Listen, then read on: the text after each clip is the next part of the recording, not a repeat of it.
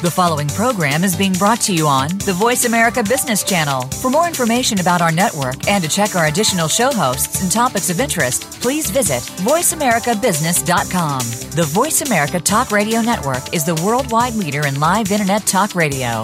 Visit voiceamerica.com. The views and ideas expressed on the following program are strictly those of the host or guests and do not necessarily reflect the views and ideas held by the Voice America Talk Radio Network, its staff, and management.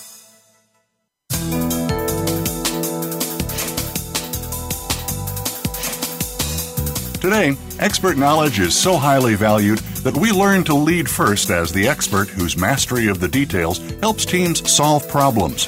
Eventually, as your leadership role expands, expert leaders find themselves in a role where others know more. Details are no longer so accessible, and decisions are made without a full understanding. Welcome to Out of the Comfort Zone with Dr. Wanda Wallace. It's time to find out how to make the transformation smooth and flawless. Now, here is Dr. Wanda Wallace. Welcome to the show. Today, we're going to be talking again about conflict. And I don't know about you, but everybody I've been talking to in the last month is struggling with one version of conflict from another, whether it's conflict with peers or conflict with a boss. In fact, most of the time it's conflict with a manager. And that is going to be the subject of our conversation today. So we want to talk not just about conflict and how do you make conflict work to your advantage, but more importantly, how do you deal with conflict when there is a power difference between the two party in conflict, such as boss-subordinate. I think you're going to find the combination of these two make for some very interesting insights on what we can do around conflict. So with me today is Rob Ferguson. Rob is a practicing psychologist and an executive coach. He's associated with the Raleigh Consulting Group in Research Triangle Park in my local part of the country, North Carolina. And he's been working with executives and managers and entrepreneurs to resolve conflicts and be able to influence individuals and teams. He's written several books, but the one in particular that we're going to focus on is called Making Conflict Work, Harnessing the Power of Disagreement, and that's co-authored with Peter Coleman. So, Rob, welcome to the show. Hi, Wanda. Thank you. Great to be here. Lovely. Looking forward to it. And I can't tell you, I think the way that you guys have talked about this in terms of conflict and power is such an important piece. This week, every single person I interacted with around conflict or difficult personality or challenge situation ended up being with the boss. So, Rob, when you say power, what do you mean by power? And are there different kinds of power? Yeah, that's a great question, and I like what you said in your introduction, that so much of conflict is happening between bosses and subordinates, and that's really why we wrote this book, because other great books like Crucial Conversations, Difficult Conversations, Getting to Yes, these are really wonderful books that I recommend to a lot of people, but they barely mention power differences as a factor in conflict, and when they do mention it, they don't really offer strategies. So Dr. Coleman and I wrote this book to help people deal with really what we think is probably the majority of conflicts in organizations, certainly the trickier conflicts, when power is unequal. And so, great question, what is power? There's a lot of definitions out there. We decided to use a very straightforward definition of power to help people grasp it quickly. We say that power is the ability and resources to make things happen. Someone with power can get things done or get what he or she wants or make the organization move forward. That's power. And to your second question, are there different forms of power? Absolutely. We say that there are the most obvious form of power is what you might just call authority or title, or in the military it's rank. So if I'm your boss, I have formal power. But there's also informal power, which might not show up in a title or formal authority, but it's other forms of influence, as you have discussed in other episodes of your show. Credibility, emotional intelligence, social skills, the ability to inspire people. These can also get things done even when you don't have a title. So when there's inequality in any one of these forms of power, it complicates conflict. All right, Rob. So I spend a lot of time with people helping them understand what I call the political landscape. And when I describe the political landscape to people, I have a simple model for helping people understand both the formal hierarchical power, as in who formally gets to decide on this, allocate budget, etc., who's held accountable for the delivery of the results at the end of the day. And I look at informal power, which for me always turns on relationships. So the stronger my relationships with a variety of people, the more informal power I think I have. Now, you added some other things to that. You added credibility and EQ. Well, so we think that there are various forms of power. Anything that it's not quite a synonym, but you could say when you have the ability to influence somebody, you have power. That's what informal power essentially is. I can make things happen even though I don't have a formal title. But it's how I use power that has a lot to do with how I make things happen. So we outline 4 approaches to power, 4 different ways of thinking about power in an organization that have big implications. Okay. So the first one is power over. We call it power over. If you're in a position of authority and you can dominate someone or you can influence whether they work there or not, you have power over. But there's also power with, which is teamwork or cooperation. If you and I are on the same team, Wanda, in an organization, we are sharing power. And our power is partly because we are working with each other. The third one is power apart from. So in some situations, teamwork is not necessary. I have the power of independence or autonomy. I can make things happen because of my own individual skills. And finally, the one that most people either don't notice or don't understand is what we call power under. Sometimes a subordinate has hidden power or subtle ways of influencing the people above him or her to achieve their goals. So we see power as multifaceted. Even though we give it a straightforward definition, we think it has nuances and different dimensions. And the more a person in an organization understands power, both the political landscape, as you said, and the sources of power and how to use it, the more effective that person is going to be in leadership in general, but specifically we address being effective in conflict. Okay. I want to get to the impact of this on conflict, but let's make sure we understand the 4 ways we can use power. So to go back to recap, there is formal authority power, and there's an informal power. Mm-hmm. And then there are 4 ways to use whichever power I have. Power over, meaning I can make you, as in regulatory or boss or compliance. Or 2, power with, when we're collaborating, we're a team where we're sharing power. Power apart from, meaning I'm the expert and I can have my own power quite independently of everybody because you listen to my authority as the expert. And then power under, which is often the hidden power of people lower in the organization to influence how things get done. Give me an example of what power under could look like. Well, first I'll give you a universal example, then I'll be more specific. Who has more power in a family, the parent or the 5-year-old? All right, fair. Now, on the formal level, the parent better have more power. The parent better be making the main decisions.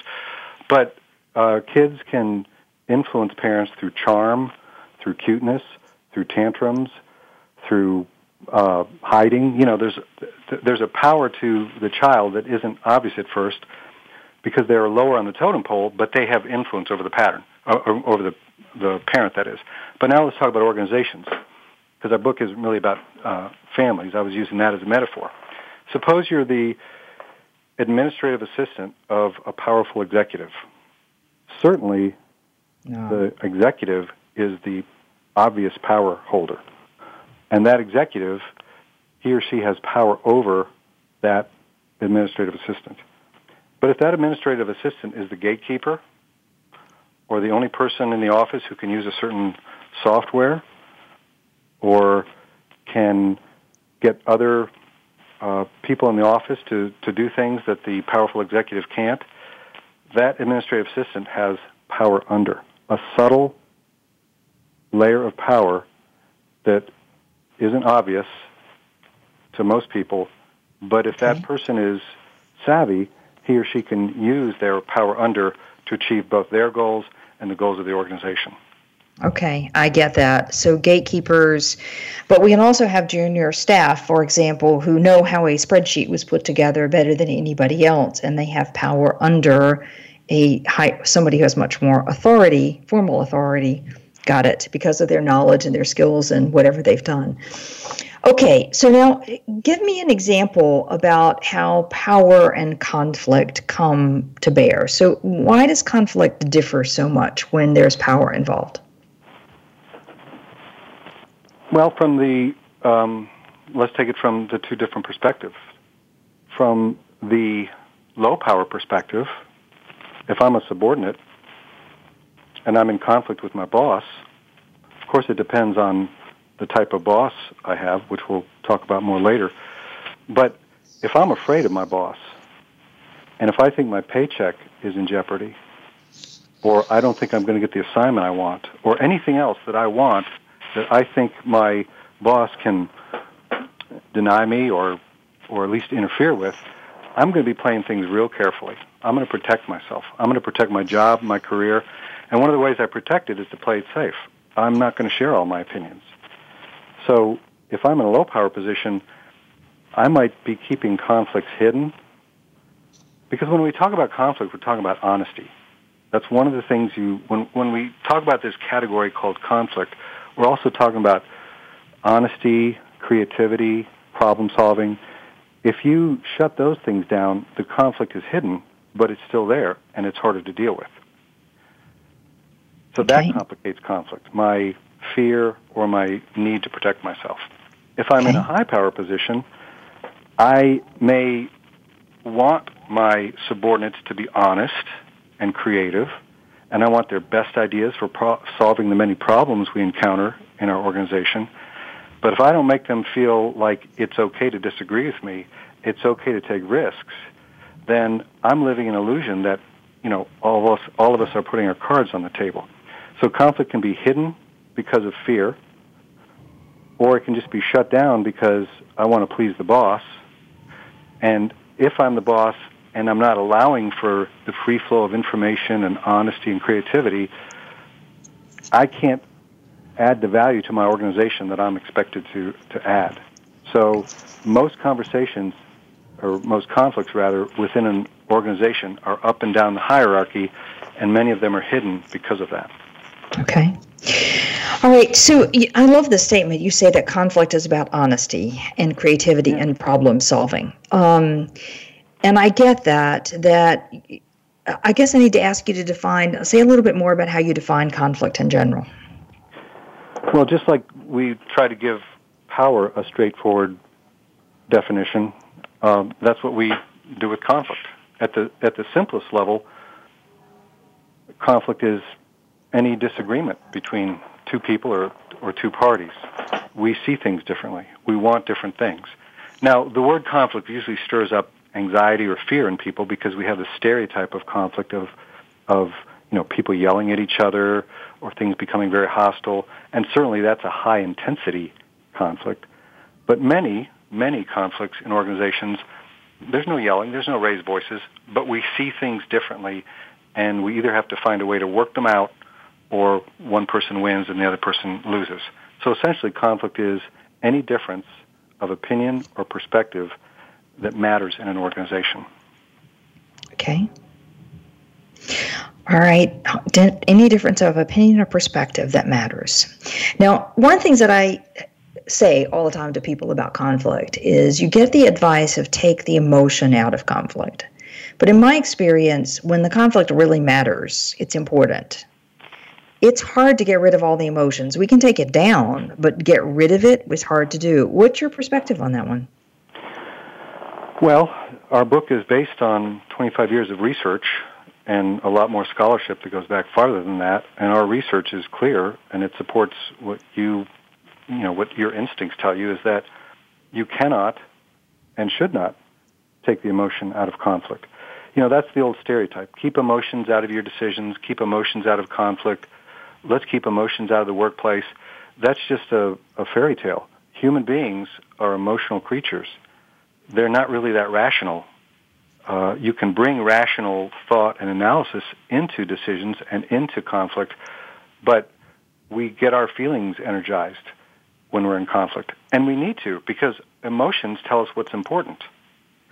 You're right, we can bring emotions down. There's no room for screaming in any organization. That's unnecessary. So there's a range of emotion where if emotion is too high, people cannot cooperate and things get destructive. And if emotions are too low and we're being flat or robotic, there's no passion. Nobody knows what's important.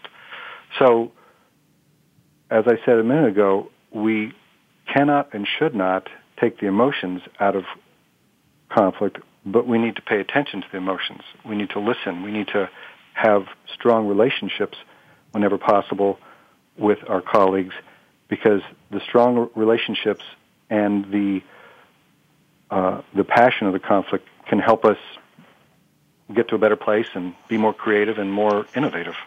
Okay. All right. So fair enough. So we've talked a little bit about what power is, the formal power and the informal power. We've talked about the 4 different ways that you can use power.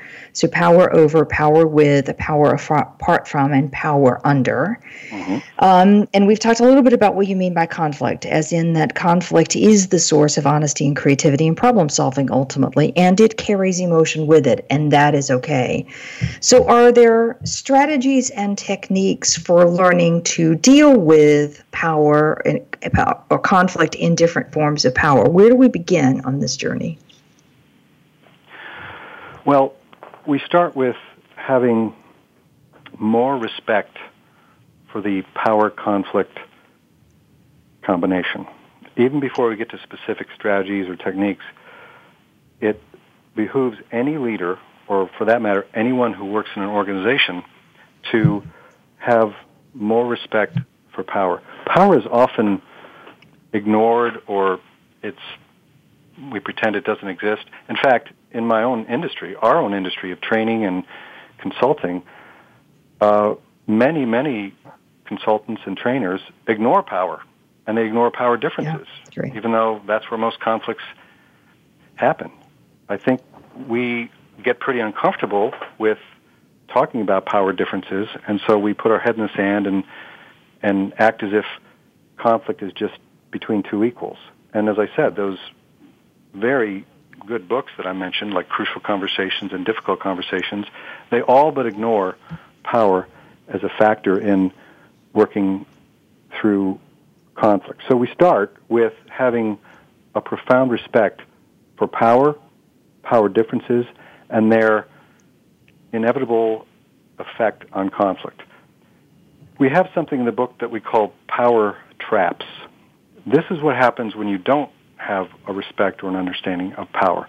There's a number of ways that anyone in an organization can stumble or get in a lot of trouble or sabotage their own goals by overlooking the significance of power. So, for instance, someone in high power, let's say an upper-level executive or the CEO, just somebody with more power than others, there's a well-documented phenomenon, again, that we call, the label we give it is power conflict traps or power traps, where people in higher power get somewhat intoxicated by power. Not literally, but they become less inhibited.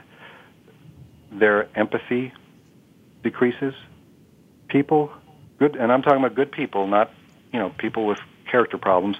Anybody is at risk for falling into this blind spot where you don't empathize as much with people because of your power, especially less empathy for the people below you, your subordinates.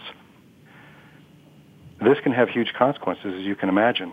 At worst, people in power break the rules and think the consequences won't apply to them.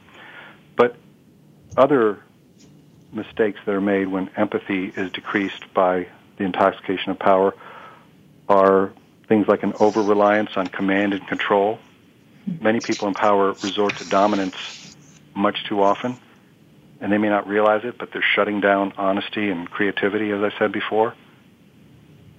And then there's a phenomenon where people in power just start to ignore their subordinates. I worked with a man a few years ago who was hired to continue the success of the person who replaced. The person who replaced was great at sales and marketing and management. And this guy was hired because his resume was so clearly, he was brilliant at sales and marketing. But once he had this new level of power, he all but ignored his subordinates unless they were absolutely instrumental to some goal of his. And that just really crushed the morale of the team he depended on, and he was not successful.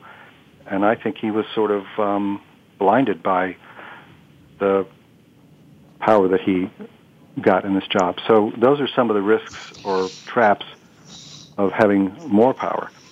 But people in low power positions can also fall into traps. We have a phenomenon we talk about in the book called powerlessness corrupts.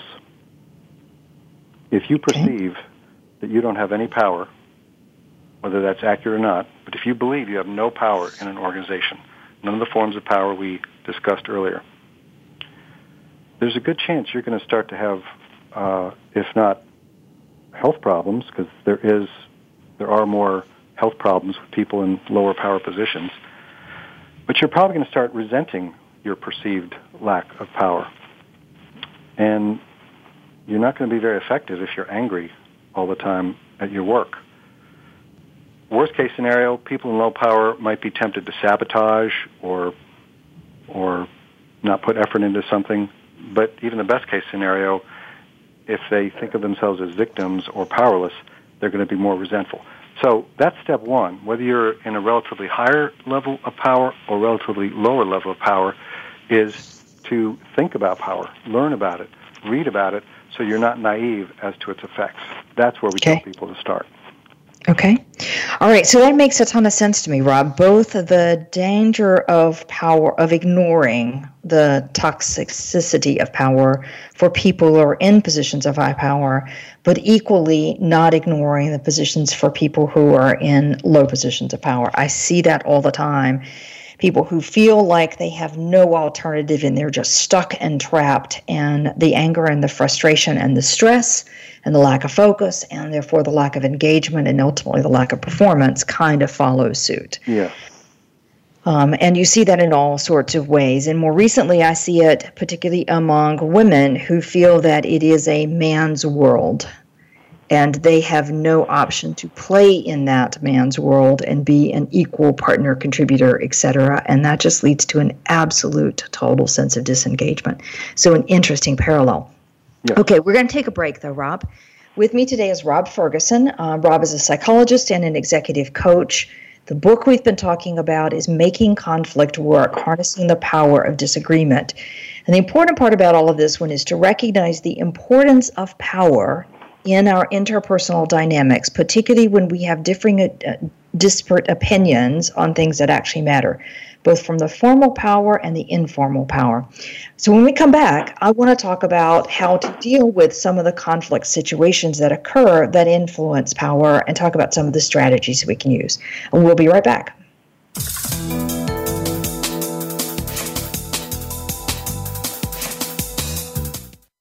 Become our friend on Facebook. Post your thoughts about our shows and network on our timeline. Visit Facebook.com/Voice America.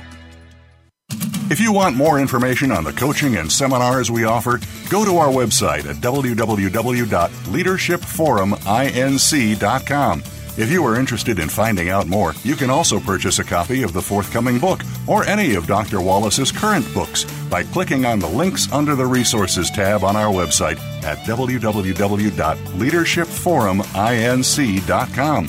You're also sure to find some handy links, videos, and more to help you create a winning strategy for your organization. Leadership Forum Inc., helping organizations get it and keep it.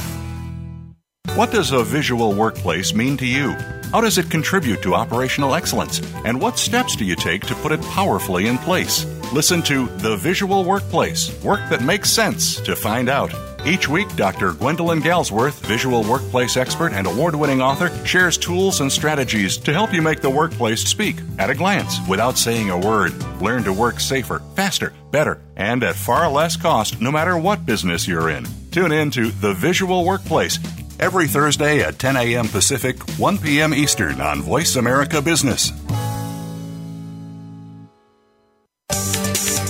From the boardroom to you, Voice America Business Network.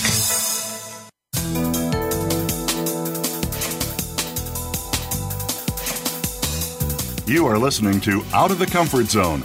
To reach Dr. Wanda Wallace or her guest, call into the program at 1-866-472-5790. Again, that's 1-866-472-5790. You may also send an email to wanda.wallace@leadershipforuminc.com. Now, back to Out of the Comfort Zone. Welcome back. With me today is Rob Ferguson. Rob is a practicing psychologist and executive coach who works with the Raleigh Consulting Group in the Research Triangle Park in North Carolina. He's been working for decades with executives, managers, and entrepreneurs on conflict and influence. And the author of several books. The one we're talking about today is Making Conflict Work, Harnessing the Power of Disagreement, co-authored with Peter Coleman. So we have been talking about the importance of power and the notion that we often sweep power underneath the carpet as if it shouldn't exist or as a dirty word and to be ignored. But as Rob says, that's a mistake because power is a reality and power influences the ways in which we approach conflict. So better to actually embrace it and recognize some of the traps that power brings. So to recap, we've talked about both formal, meaning hierarchical power, and informal power, meaning credibility, relationships, EQ. We talk about 4 ways of using power: to power over somebody, having power with somebody, as in cooperation, having power apart from somebody, meaning being quite independent and autonomous, and having power underneath, meaning even as a subordinate, I have degrees of power over a very powerful boss by what I know and what I do. All right, so Rob, I want to talk for a little bit about strategies for dealing with conflict. And I know you do that by talking about recognizing the conflict situations you're in first. However, before we get to that, you also talk about 2 different mindsets or approaches to conflict at the beginning. What are those and why does that matter? Well, that's an excellent question because there's a stereotype or a misunderstanding that many people hold that all conflict is, in essence, competitive. If you and I disagree, we're competing. One of us has to win and one of us has to lose. Now, that was, one of the first revolutions in conflict theory came with the book Getting to Yes, and that's where the very popular phrase win-win solutions came from. And basically, what that book and many books since then have talked about, and so does ours, is the difference between cooperative conflict, or win-win for short, and competitive conflict, or win-lose. Many people, as I said, still think of conflict as a form of competition, but conflict can be highly cooperative. So think of a team or a committee. They may disagree on some things, but if their goals are aligned, they are cooperative. So a lot of conflict in organizations is cooperative. And there's much research to show that the more you can push or pull conflicts into a cooperative domain, the more likely you're going to achieve great results. That being said, there are some conflicts within organization that are competitive, or at least they drift that way, and people turn against each other or their goals are not aligned. So this is one of the ways we help people understand the type of conflict they're in. The other misunderstanding is that conflict is this monolithic phenomenon. And you say to somebody, so what situations are you dealing with at work? And they might say, oh, the situation I'm dealing with is a conflict. Well, conflict might be an umbrella term, but there are actually 7 different distinct conflict situations at work, and each one calls for a different strategy. So we also address that in our book, the different situations that pop up in organizations. Okay. All right. So before we go to talk about those 7 different situations, which I think is really intriguing, I want to go back to this notion of conflict as competitive or cooperative. Okay. All right. So we'd all agree that when we can play win-win, that's the ultimate best game. It preserves relationships. Everybody feels good at the end of it. It's a greater good, wonderful things. But I contend that in corporate life, there are very few possibilities for win-win. An example, either I agree to this deadline or I don't agree to that deadline. Either I get the job or you get the job. Either I get the budget or you get the budget. There's not a lot of ways of doing that is a win-win. Occasionally there will be, but frequently not very often. I don't think that's what you mean, though, when you say that conflict, that we have a cooperative mindset to conflict. Am I right? Yes, I agree with you that many conflicts in an organization, one person wins and one person loses. One person gets the promotion. We can't agree on a deadline, and one is imposed upon me. So, yes, there are those. I'm talking about what mindset do we bring into a conflict. So let's go back to your deadline example. If I'm your boss and I assign you a deadline and you think it's unrealistic and I just dictate the deadline to you, that's a competitive conflict. But I have other options, maybe not all the time, but sometimes I can negotiate with you or get your input. I can use power with, even though I have the option to use power over. And so if you think of a continuum or a spectrum, and at the left side of that horizontal continuum, there's the word cooperation, and at the right side, there's competition. In reality, many conflicts in organizations happen somewhere on that continuum. They're not purely cooperative, nor are they purely competitive, and maybe over time they even move on that continuum. That's one of the things we argue in this book, is that power and conflict are more complex than when you first think about them. So, yes, it's more of a mindset, and it's a way of thinking of what are my options in this conflict. Can I make this conflict more cooperative? Well, I might not be able to if it's a subordinate who's just not doing his job. I may not have the option of being cooperative. So sometimes you have to be competitive, you have to be dominant, but many times you have some options there. So we want people to think in terms of mindsets and options. Okay, so an option. It's a mindset and an option, okay? Mm-hmm. And neither one is necessarily bad. It's just the more frequently we drag it into the cooperative domain, the more likely we are to get resolution. That's well said. Neither of these has a value of good or bad. It's what does the situation call for and what do I need to use to achieve my goals. Okay. All right, fair enough. So with that as a background, recognizing that as a mindset they carry with us, what are these 7 different conflict situations? And I'd like to take one and then talk about what your strategy is for it, and then we'll go to the second one and talk about a strategy. Okay. Well, let's first talk about how we get there, because there's a set of questions that anybody can ask about any conflict at work that will help them. I guess I can use the metaphor of diagnosis. You go to a doctor, and she asks you questions before she starts writing a prescription or applying a treatment, because she needs to know, well, what's the medical situation here? So if we use diagnosis as a metaphor, there are a set of questions that we ask in any conflict so that we can, quote-unquote, diagnose it. Of course, the first question we have to ask, even before we ask the diagnostic questions, is what is my goal? We argue that a conflict where there isn't a goal is inherently dysfunctional. So a conflict at work where people are just being nasty because they don't like somebody, or just being difficult. Some personality conflicts don't really have goals. They just have personalities or moodiness behind them. So you first have to ask when you approach a conflict with your subordinate or your boss or anybody else, what do I want? What do I want, and what does the organization need? So it's good to identify a goal. Then we get to the 3 diagnostic questions. I'll say them in order, and then I'll zoom in a little bit on each one. Question number 1. How important is this relationship to my goals?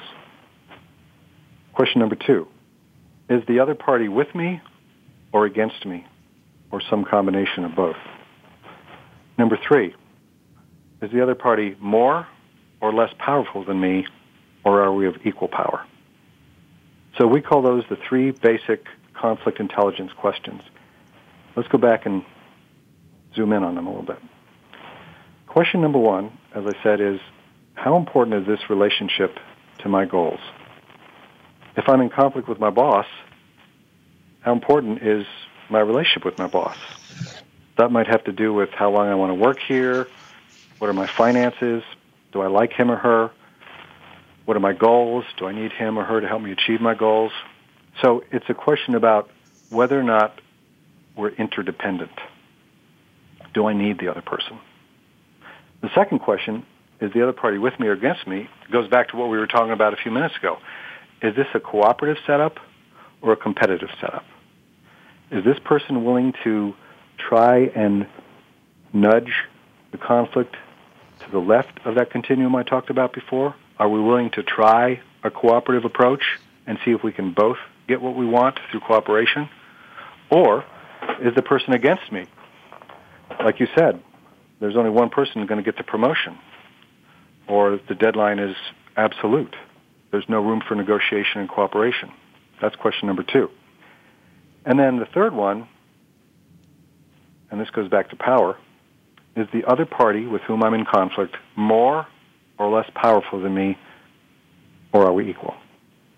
The answers to those 3 questions lead to the 7 situations, each of which has a corresponding strategy. Okay. All right, so pick your favorite one, or the one that you think is the most difficult, or the one you see the most common. Let's talk about how that plays out, and more importantly, what do I do about it? All right, well, I'll tell you the one that in our workshops gets people the most uncomfortable, the biggest emotional reactions. So there's a situation where my answer to the first question, how important is the relationship? The answer is, it's important. I need this other person. Are they with me or against me? They're against me. It's competing. And do I have more or less powerful than the other person? I have less power. So I need the relationship, but it's competitive. I can't pull it toward the cooperative, and I have less power. We call this situation unhappy tolerance. And the story we tell in our book, and a story I've heard many, many, many times in my career as an executive coach and as a trainer, is something along the lines of, I worked for a dictator for a year or 2. In fact, if I'm doing a workshop with 30 people in the room, I usually say, how many of you have ever worked for a highly controlling boss, essentially a dictator? Almost every hand goes up. And if 1 or 2 hands don't go up, I go and ask them about that, and they're usually 25 years old, or their career's just gotten started and they're lucky. So I think almost everybody ends up at some point in their career working for lack of a better word, a dictator or a high control boss. And that can make you pretty unhappy. In fact, this is one of the situations where people are more likely to have upper respiratory problems, minor illnesses, stress, anxiety, depression. It's oppression. Basically, you're working in an oppressed situation. And the best organization is likely to have at least a few of these bosses. So it's not rare to be in a situation of unhappy tolerance. And then when we tell people that you can't really do this for more than a year or 2, because that's what the research says, if you try and work under an oppressive boss for more than a year or 2, you're probably going to have health problems. That's about as long as a person can do it and still stay healthy. So in our book, we tell at length the story of a woman who worked for a dictator boss. And we call the strategy that corresponds with unhappy tolerance. And this is a phrase that always gets people to kind of react. Strategic appeasement. Wanda, when you first hear the word appeasement, what feelings does it conjure up in you? Well, I think I'm unusual in this sense, but I think most people, when they hear appeasement, they say, I am giving somebody something they want and they don't deserve it. And there's a bit of a why should I attitude. So there's the resentment. Mm-hmm. Usually resentment and I feel powerless in the problem in the process. Yes. I feel powerless. I'm resentful. I don't have options. Yeah. So, one thing we like to say is having less power does not make you powerless. And many people in a low power position, when they work for a high control boss, they believe they're powerless, but they actually probably have some options that come from our concept that we talked about earlier, power under. There are some subtle ways that when you work for a dictator or a high control boss, you can still achieve some of your goals. And so we call that strategy, as I said, strategic appeasement. Are you familiar with the movie The Devil Wears Prada? Oh, yes. Uh-huh. Yeah, I think it's one of the best movies ever made about organizations. That is a situation of unhappy tolerance. The young character who wants to get a line on her resume by working for that fashion magazine is in a position of unhappy tolerance, and at first she suffers for it, but about halfway through the movie she realizes strategic appeasement is the way to achieve my goals, which is to get a good line on my resume and a recommendation from this powerful boss played by Meryl Streep. So we usually show some clips from that in our workshops because it really shows how she figures out how to get some of her goals met even though she has a high control boss. So that's what we call strategic appeasement. And as in all of our chapters on these strategies, we offer 10 tactics.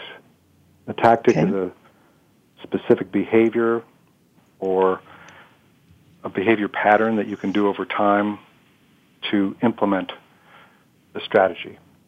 So your listeners might be interested in some of the specific things they can do if they're in this situation of unhappy tolerance to implement the strategy of strategic appeasement. So as I said, in each chapter we have 10 tactics, and one of our tactics is increase the dependence of the dictator. As we talked a little while ago, an administrative assistant might depend on the boss for a job, but the boss depends on that administrative assistant to get things done. And anytime there's dependence, you're in somewhat lower power. Dependence leads to some subordination. So I may be the executive, and you need me, but I need you. That interdependence gives you some power. And that goes back to the idea of someone in low power can function as a gatekeeper or a specialist in some kind of software. So we encourage people who perceive that they are powerless to look for opportunities to foster dependence in the high control boss. Okay. And the more dependence you can foster, the more options you have. Okay. That makes a ton of sense to me. And I'm going to translate this. You talked about it in terms of a high control boss when you call a dictator. I'm going to give you a different scenario that I see all the time. Okay. And that is we have typically a woman, but often a man. And it's year-end performance review time or it's promotion time, and I want to get put forward for a promotion. And I need my manager's support on that because without it, not much is going to happen. So there, on question one, there is high need. And on question two, it's a competitive situation, even though it may not be competitive with my boss, because there will be 5 of us on the team. 2 of us are up for it, but only one of us is going to get it. Okay, so, and there's no way to nudge that into a more cooperative stance. Mm-hmm. And especially if you feel like the relationship with a boss isn't terribly strong, you know, it's hard to get that into a cooperative place. Mm-hmm. And you are dependent. You don't have a lot of power in that scenario because the boss holds the ultimate power on whether your name goes forward with a strong recommendation or not. Mm-hmm. So, and I see that leads to what you call as unhappy tolerance all the time. And I also see that one of the things that people can do in the run up to that one is to appreciate what it is that the boss needs from you. So we're now talking about how to increase the dependence and making sure that you are giving that to the boss in a timely manner in a way that appeases the boss's needs. So we're back to strategic appeasement. Mm-hmm. Very interesting scenario. Okay, Rob, we have to take another break. When we come back, we'll talk about another one or two of these scenarios and what you can do about them. So with me today is Rob Ferguson, psychologist and executive coach. The book that we've been talking about is Making Conflict Work, Harnessing the Power of Disagreement. The notion is that most conflicts in organizations actually involve degrees of power. And if you can recognize the ways in which power are affecting that relationship, you can identify which of 7 situations you're in, and then what your strategies should be for dealing with that conflict. We'll be right back.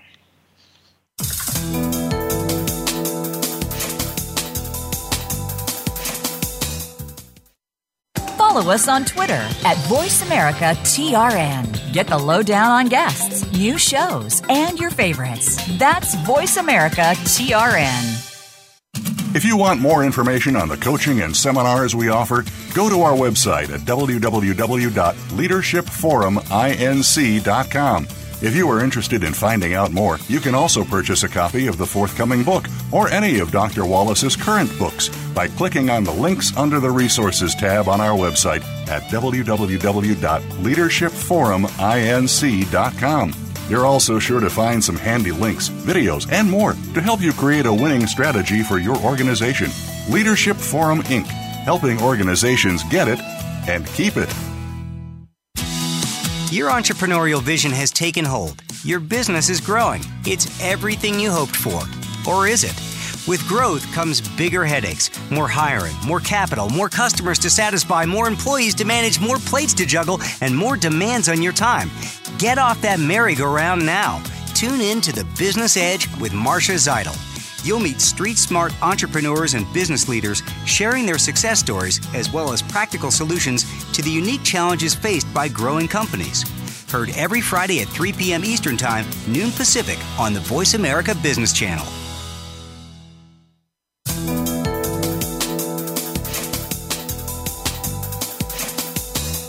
You are listening to Out of the Comfort Zone.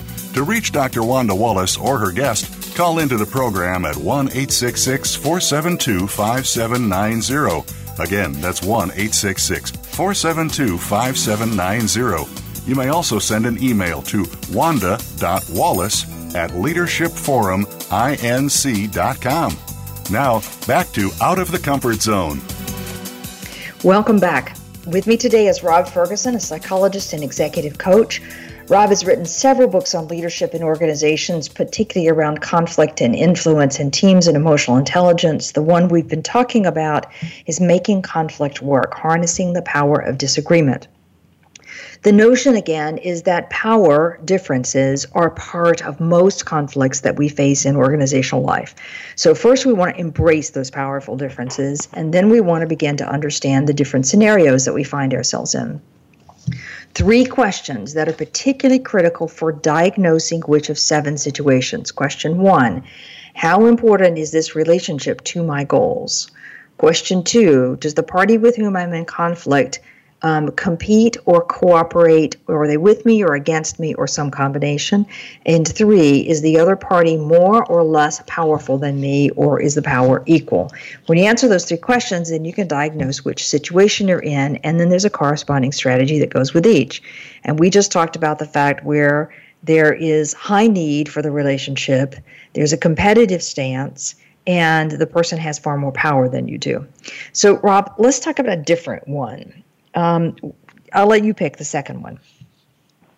Let's talk about one, just as people struggle with strategic appeasement because the feeling of appeasement is so unpleasant, many people, even though command and control is overused by many leaders, it's just as true that many leaders struggle to exercise dominance when that's what the situation calls for. So let's talk about that one because people struggle with it.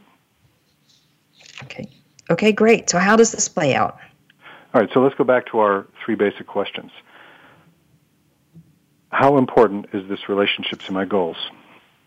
Let's say I'm a manager, and I'm in conflict with a subordinate, but I need that subordinate. That makes the relationship important. Because the importance of the relationship isn't necessarily how much I like or dislike the person. It's, do I need them to achieve my goals? So let's say I need the other person. Are they with me or against me? Well, let's say my subordinate is not cooperative, and although I've tried to get him or her to be more cooperative about the things we disagree about, I just can't. They don't deliver results on time, but they're still important, or they push back in a difficult way. So they're not cooperative, they're competitive. And then the third question, is the other person more or less powerful than me? Well, if I'm the manager, if I'm the boss, they're less powerful. So here I am with an important relationship with someone who's competitive, and I have more power. The diagnosis of the situation, or the label we give that situation, is command and control. The strategy that's important and necessary to manage a command and control situation is something we call constructive dominance. And the reason we put the word constructive in front of the word dominance is because the word dominance all by itself usually conjures up some pretty negative stereotypes. We often think of people who are mean or even abusive, or as I said before, dictators. But dominance is also necessary in organizations, especially when you have a non-cooperative subordinate. So in our workshops, we often get people who just want to always cooperate when they're in a management position. They want everybody to get along. They want everything to be about teamwork, highly cooperative. And when they run into a difficult subordinate, they just don't know what to do. And so they can be very ineffective because they're unable to be dominant even when the situation calls for it. Thus the term constructive dominance. So this is a strategy where you need to let the other person know that you have more power. And if you can't pull them toward more cooperative, you have to assert your dominant authority. And as I said before, in all of our chapters for each strategy, we offer 10 specific tactics. So I thought I would share a few of those with you.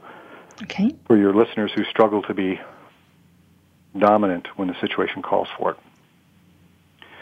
So one of our tactics is very straightforward. We just call it clarify authority. And by that we mean that sometimes it's necessary to remind a subordinate that not everyone in the organization has the same options or the same latitude. Now, some people think, as I said, that dominance means being mean or yelling, but you can actually be constructively dominant in a very reasonable, polite way. You can tell somebody, you know, I'm a very cooperative boss, and I want a lot of input, and I like a lot of cooperation, but in this case, I'm going to emphasize the word boss. I have to make a decision, and my decision is X, Y, or Z, and I need you to comply. So it's just a reminder, a straightforward but not hostile reminder that I have power over you. And that often is all it takes to get somebody to realize, oh, okay, I guess I got to do what you say. And then other times people are reluctant to use any dominance because they think it'll shut down all forms of cooperation. But sometimes teams need guidance. Sometimes they need some sort of corral or fence around their decision. So another form of constructive dominance that doesn't involve any mean behavior or yelling is to use your influence over the ground rules and decision agendas and to guide people to optimal decisions. So in other words, you give a team a multiple choice. I need the team to decide which of these four options is the best way to complete this project. So you set limits around the decision, and in that sense you've dominated it. They don't have complete freedom. Great. but you're also not taking all of their freedom away. So we talk about how to be dominant without alienating people. Fabulous. I love it, Rob. I can imagine we could go on and on about this one, and I certainly see lots of scenarios where this plays out. So, unfortunately, we have to end at this point. With me today is Rob Ferguson, who is a psychologist and executive coach. The book that we've been talking about is Making Conflict Work, Harnessing the Power of Disagreement. The notion is power is part of conflict in organizations, and we need to learn to diagnose it and therefore to take actions that are logical and reasonable based on those actions. So we've just been talking about a scenario. The questions are, how important is the relationship? Where is it competitive or cooperative? And then I forget the third question here. Is the other person more or less powerful? More or less powerful. Thank you very much. At any rate, Rob, thanks so much for the show today. It's been fabulous. I wish we could talk longer. Thank you, Wanda. And you might your listeners might appreciate that we offer a free assessment at our website, so you can begin to find out what your conflict and power style is. And that website is makingconflictwork.com. Fabulous. Makingconflictwork.com for a free assessment. Thanks, Rob. And join us next week with Ethan Schutz to talk about relationships and how we can better understand the dynamics between relationships at work.